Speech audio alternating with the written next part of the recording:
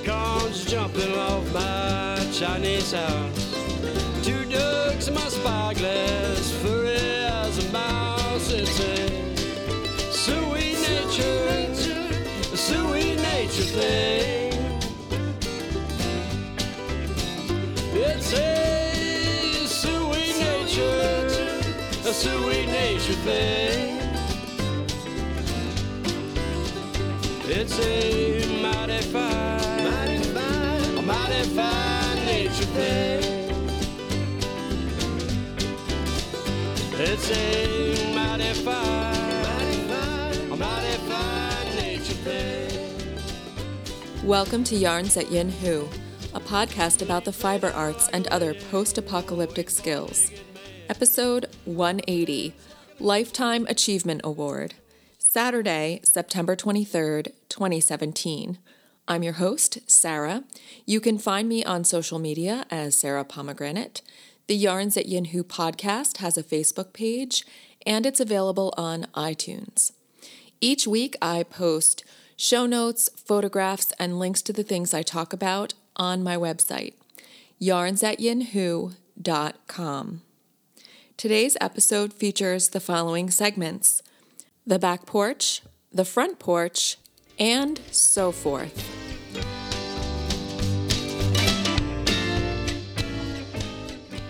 My recent pattern design, Concordia, is now available for purchase on Ravelry. It is also on display as a booth sample in the Foster Sheep Farm Yarn Shop booth at the Adirondack Wool and Arts Festival in Washington County, New York, this weekend, Saturday and Sunday, the 23rd and 24th of September. So Carol will have her beautiful Concordia yarn for sale, as well as patterns at a special discounted rate. And she will also have her yarn and Concordia on display at the Rhinebeck Festival coming up in October. Thank you, all of you, for your praise and your interest in the pattern. It is a challenge and a delight to hone my skills working on a bit of design and to try new challenges each time. And certainly this pattern for a capelet incorporates some things that I have learned over my 7 or so years of knitting and just a few of pattern design. Thank you for your comments and your praise about the pattern, and of course your purchases, which help to fund the podcast costs that I incur as I put out episodes several times a month.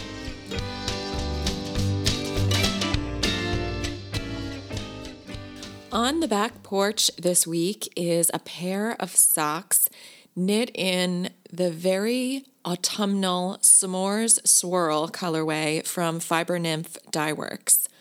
I cast these on as soon as the yarn arrived because I was really taken by this self-striping sock yarn from Lisa. And for this pattern, I just tried some new techniques, but mostly I stuck with some sock knitting techniques that I have been cultivating over my past year or so of a little bit more serious sock knitting. And that is casting on with a tubular cast on for a cuff down sock. I knit about 20 rows or so of 1x1 rib. And then I just knit the leg in stockinette. I use a traditional heel flap and heel turn. And for the gusset, this time I kind of riffed off the bottom of the foot gusset. It's sometimes known as a riverbed gusset. And the original pattern directions I took from Emily Estrada's Collywobbles socks. Except this time my heel flap was about 6 or so rows longer than what was called for in the pattern. I went with a little bit of a longer, deeper heel flap. And so when I decreased all of the stitches on the bottom of the foot, I still had some extra stitches because my heel flap was so long. And so that's what allows me to create a double gusset, because I just move my stitch markers and then I do another 3 sets of decreases to further pull in the gusset on the bottom of the sock. Then immediately after finishing up the gusset, I switched to a 1x1 rib on the arch of the foot and then just stockinette on the rest of the foot. And I tried a new toe closure, or I guess a variation of a new to me toe closure. This is called the French toe. You begin a French toe a little bit later in your knitting than you would for a more traditional toe, because you decrease at 3 different points. And so the rate of decrease is quite a bit faster. I learned this as I had to rip out and re-knit because I kept making my sock too short. And so you decrease every other round, you decrease at 3 different points. So that's a decrease rate of 6 stitches every other round. And the French toe decrease pattern calls for you to just pull your yarn through all of the stitches, like cinch it up when you're at 12% of your original stitch count cast on. So I tried that and I didn't care for it. So I just decreased until I had 14 stitches left on my needles, 7 on a front needle and 7 on a back needle. And then I used a Kitchener stitch to just close that last portion of the toe. This results in a more rounded toe. I tend not to care for the wedge type of toe, but maybe I could play around a little bit with my rate of decreases on that toe to see if I could get it to be a bit more rounded. But I thought I would experiment with this new French toe, and I like the way it looks. I like the way I was able to keep all of my stripes in sequence. So these are matching self-striping socks. That was kind of a fun challenge as well, to wind my yarn and start at the exact same place in the stripe sequence so that I could get a pair of matching socks. I'm pretty happy with these socks. They're great fall socks. And this means that now, in terms of my sock knitting, I'm continuing with the Vanilla is the New Black socks that I have on the needles. I just started the really cool diamond-shaped heel pattern on one of the socks. I'm knitting these with Socks That Rock yarn. It's 100% BFL, and the colorway is Total Eclipse of the Sun. So that's a lot of fun to knit. I'm using my Blackthorn needles to knit those concurrently. And I have one where I'm still working on the leg in stockinette and another when I'm starting the heel, so that I have options depending on my level of ability to concentrate, I suppose, that I could work on one or the other. And of course, next I will be casting on the Clark socks by Jacqueline Salem in some really cool Miss Babs yarn that was a gift from Jacqueline when I saw her at the Knit Local retreat in the spring.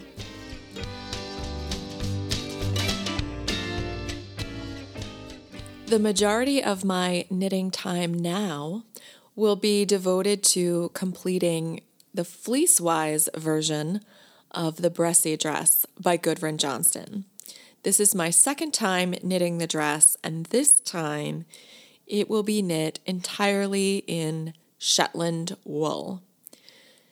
Most of the dress is a mill-spun yarn that comes from Battenkill Fiber Mill. It's a beautiful heathery fawn-colored Shetland yarn, 2-ply, sport weight. It's such a delight to knit with. It's very sturdy and warm, but it's wonderfully soft as well. And then all of the color work on this dress has been processed and hand spun and botanically dyed by me, all from Eloise's fleece, my quarter of Eloise's fleece purchased at Rhinebeck last year. I had a lot of fun kind of fitting a mushroom pattern from the Mushroom Kelly Muffs, also in the Fair Isle style book.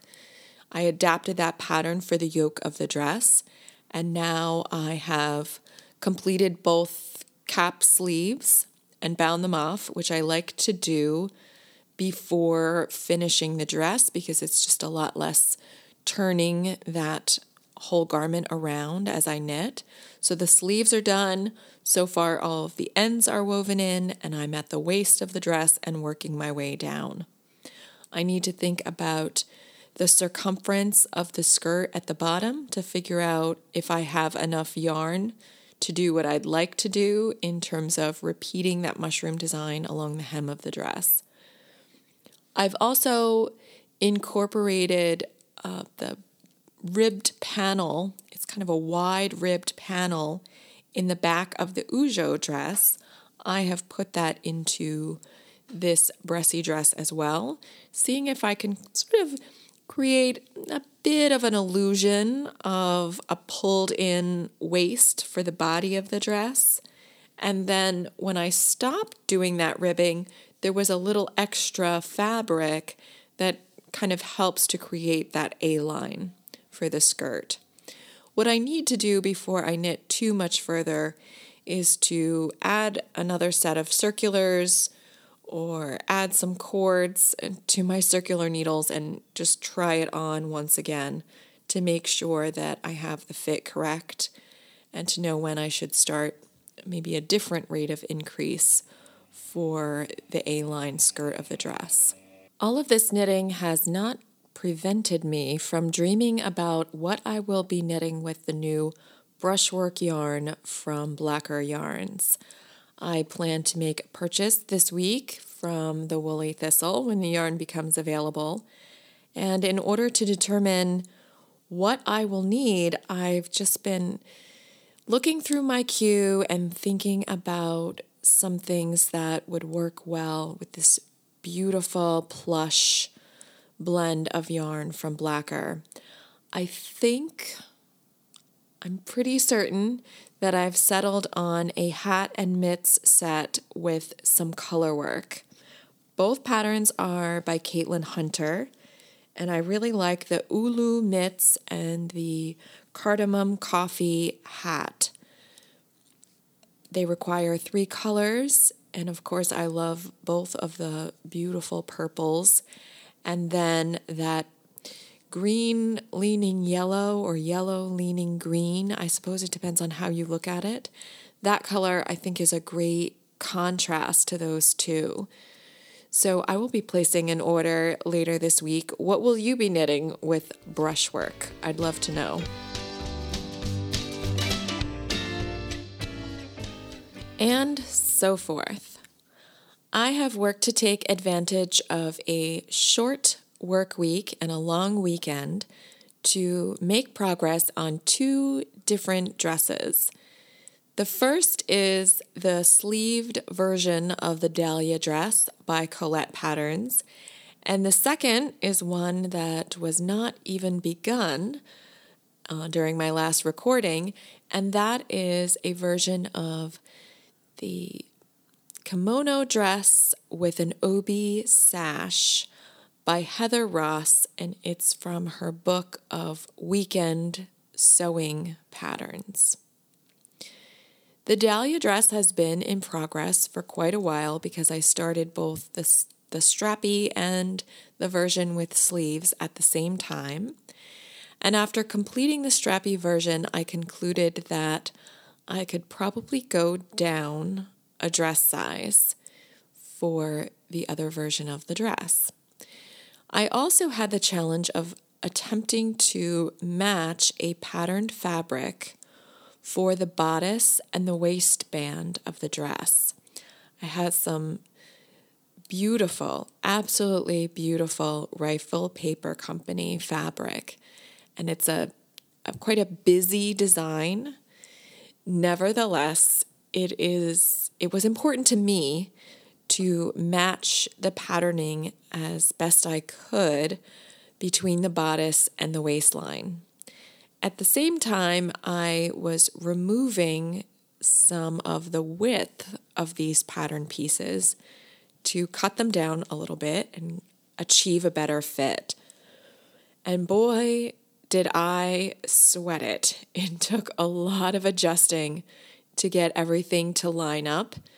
And another thing that I was working on that didn't go so well in the first version of the dress is getting all of the pattern pieces to align on the left-hand side of the dress for the zip.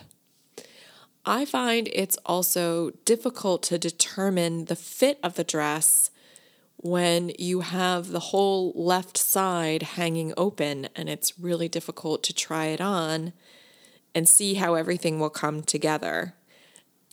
This is where an assistant would definitely come in handy. But I was just operating on my previous experience with the first version of the dress, and I achieved a pretty decent fit around the waistline and the bust and getting the pattern fabric to match up. Very, very pleased. I think that's the most difficult thing I've accomplished in my sewing thus far. One thing that was a little bit odd about the fit of the Dahlia dress was it just seemed like it was way too wide and too open along the neckline. I thought the dress would be quite demure, but the neckline plunges a little bit, and it seemed like there was extra fabric in the shoulders. And so I used a technique that I used quite frequently on the Dahlia dress, which is to sew 2 lines of wide stitching close together and then create shirring. There is no shirring called for in the shoulder of the dress. However, I did add a bit of shirring to the shoulders of the dress. Thinking about it now, maybe I should have put it along the back, but I didn't really want any puckering back there. So I added just a bit. It's subtle, but it pulls the neckline of the dress together in a way that makes it feel like it's going to fit on my shoulders and it's not going to slip or reveal a bra strap. This dress is intended for work, and I really don't want to be fussing with it. So in the end, I think I achieved something that I will be happy to wear and which will get a lot of use at work. I have extremely wide shoulders for my size, and I'm concerned that the fit of this dress would be really a challenge for someone with narrow shoulders or someone with a smaller size, because I fill it out quite a bit and still I had trouble with it gaping. I also used a very fine or thin bias tape to create the neckline of the dress. That was a challenge, but I'm glad that I took on that challenge because I didn't like the way the bias 1/2-inch double fold bias tape would be so visible at the neckline. So I think it's 1/4-inch double fold bias tape that I used, and it was a bit fiddly to put on, but I like the end result. You really can't see it that much, and you can focus on this gorgeous patterning on the dress. When I visited Mary Beth this summer, we paid a visit to Firecracker, a really fun and vibrant fabric and sewing shop in Pittsburgh. And among other things, I picked up several yards of some beautiful Merchant and Mills indigo hopscotch fabric. It's a very lightweight cotton fabric that has been printed using traditional hand, block, and dye methods. I will put a link to this fabric in my show notes. Each yard or so, I guess it's less than a yard, is printed with a different version of the design. It's beautiful, but once I got it home, I was wondering what I could make with this fabric that wouldn't be too busy, that would really bring out the most in the fabric patterning. And I just couldn't bring myself to cut it. I just kept thinking about different patterns and what might work. And finally, I had the inspiration. I don't know why it popped into my mind, but I thought about one of the very first things that I sewed when I received my sewing machine 3 years ago. I got my sewing machine, and I also received a copy of Weekend Sewing by Heather Ross, and I tried a few of the patterns in there. One of them was the kimono dress and obi sash. I made it. I didn't pay attention to the fact that fabric with drape was called for, and so I used a kind of like a quilting cotton, and it was not really very wearable.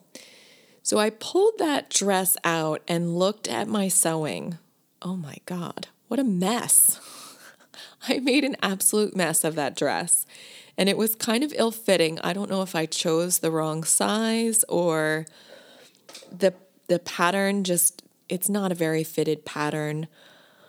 I did all kinds of things that weren't even specified by the pattern. I don't know why I was doing that, and I ended up pulling the back neck in. The hemline is dreadful. So I started turning that dress inside out and thinking about how I would do it differently if I were to use this hopscotch fabric to make the kimono dress. Before I thought about it too much, I worked on the pattern placement so I could utilize all 4 of the different indigo prints somewhere on the dress, and I cut it. And I worked on the directions for sewing it and improved it with skills that I've acquired in the 3 years that I've been sewing. For one, I reduced the size of the back because there was way too much fabric in the back of the dress. For another, I used bias tape along the back and neckline instead of just folding twice and sewing, because I think that's a much nicer finish. And then I used the elastic thread that was called for instead of a piece of elastic. And I also used some shirring because after I had reduced the width of the back skirt panel did not align with the back of the dress. So I just used some extra shirring back there, and I achieved a much better fit. There's a lot going on with the patterning of this dress. I like it, but I'll be interested to see what kind of comments I get when I wear it. It's really very different from anything else I've worn and from anything I've seen that's commercially available. Since I was sewing a Heather Ross design, I utilized some samples of Heather Ross fabric from her Sleeping Porch line. I guess they're not, I'm not sure what the size of the cut is, but she was giving away samples last year when I saw her at Rhinebeck, and I purchased her book as a gift. And so I had some samples of this fabric, and I used some of them for the OB sash and also for the bias tape for the dress. That also is up to the point of creating the hemline. And since we seem to have summer in September this year, hopefully it will stay warm enough for me to get a little bit of wear out of this dress before the season gets cold. It's a very, very lightweight cotton fabric, but the fact that it's such a dark color indigo will maybe make it appropriate into the fall. I'm not sure. but I was really pleased to be able to find a use for this fabric that I loved so much. And then while I was going through my fabric, first of all, I was wishing that I were organizing my fabric, because Allison told me that she rolled all of her fabric, tied it up with a description of what the fabric was and how many yards there were. Wouldn't that be smart? Oh, I wish I had little fairies to come over and organize my fabric, but instead of organizing it, I was just pulling it all out and making a complete mess in my office, and I discovered a piece of katagami fabric. I bought this at Loom Exquisite Textiles in Pittsburgh last summer, and I had been turning over in my mind what I could make with that. Katagami is just this exquisite, usually indigo dyed fabric, and the patterning is made from paper cut stencils. This fabric, I hadn't really thought about how crucial it was that this fabric is in a panel, I guess it's about a foot wide, with selvages on both edges. So you wouldn't really want to cut it. I had been thinking about if I should incorporate that into the obi sash. Instead, I decided to use a good portion of it and make a Mobius scarf. All I needed to do was one flat felled seam. To close it up, I put in one twist, and this beautiful indigo with a white floral pattern I think will be gorgeous as yet another pattern element to an outfit with this kimono dress. But the blues and the whites work together, and the neckline of the kimono dress is a little bit deep. So I think that would be like a good cover up and maybe take this outfit into the fall season a little bit. So it was a great 2 days of fooling around with dress patterns and fabric that I had wanted to use, and being a little bit creative and using some of the skills I've acquired to work on sewing. Today, I woke up to find that Sonia Phillip has an essay about uniform in a handmade wardrobe on the Mason-Dixon blog.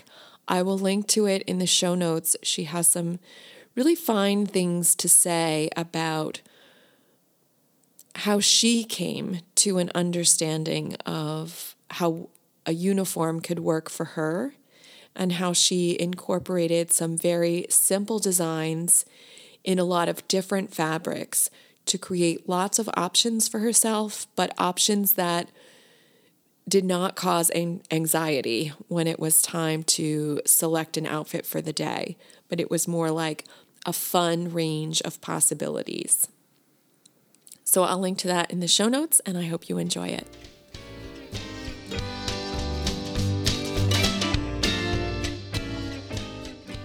One last thing I'll mention before signing off today is that the hashtag #EmbroiderMoreStitchAlong will begin on October 1st. To help get you started, I've begun a thread on the Yarns at Yin Hu Ravelry group, and I've posted some book covers of books having to do with stitching and hand embroidery.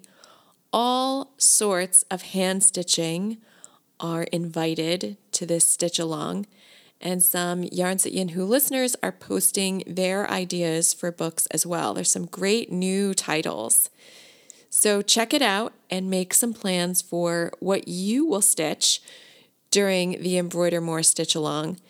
This stitch along has nothing to do with size or intensity or difficulty of the project. It could be the smallest amount of stitching, and that will be great for stitching along. Have fun researching your ideas, and I look forward to seeing your stitches in October. Acorns jumping off my Chinese house. 2 ducks in my spyglass for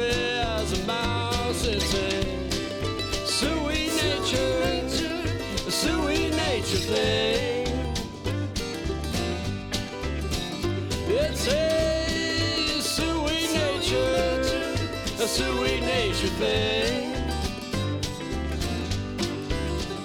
It's a mighty fine nature thing. It's a mighty fine nature thing. Leaves lay down like a lady, waiting for a naked man. River bends like an elbow, turning stones to sand. It's a sweet nature thing. It's a sweet nature thing. It's a mighty fine nature thing. It's a mighty fine nature thing.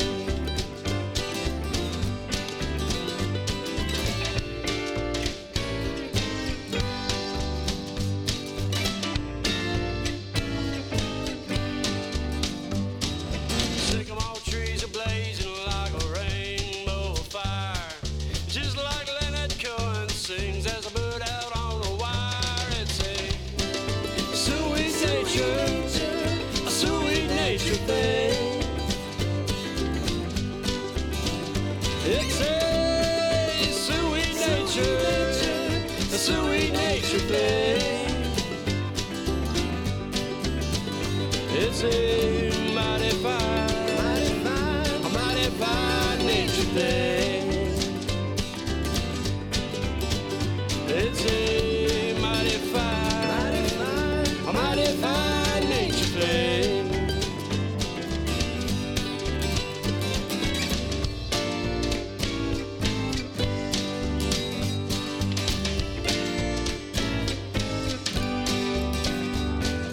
Two stumps out there stumping as a chipmunk on a log.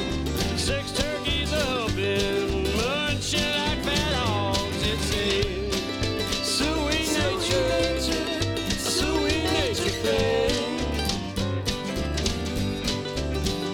It's a sweet nature thing. It's a mighty fine nature thing. It's a mighty fine nature thing.